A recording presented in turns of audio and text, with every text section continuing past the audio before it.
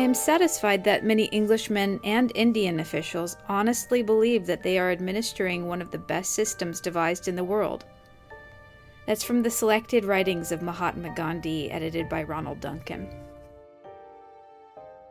Gandhi was famously capable of being generous to his opponents, whoever they may be, and giving them the benefit of the doubt, and nonetheless demonstrating to them that their position was untenable.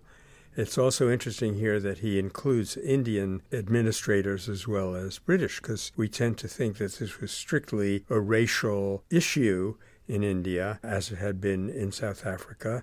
And no, it was a question of nonviolence against domineering. He said on another occasion, I refuse to hate the domineering Englishman, just as I refuse to hate the domineering Hindu.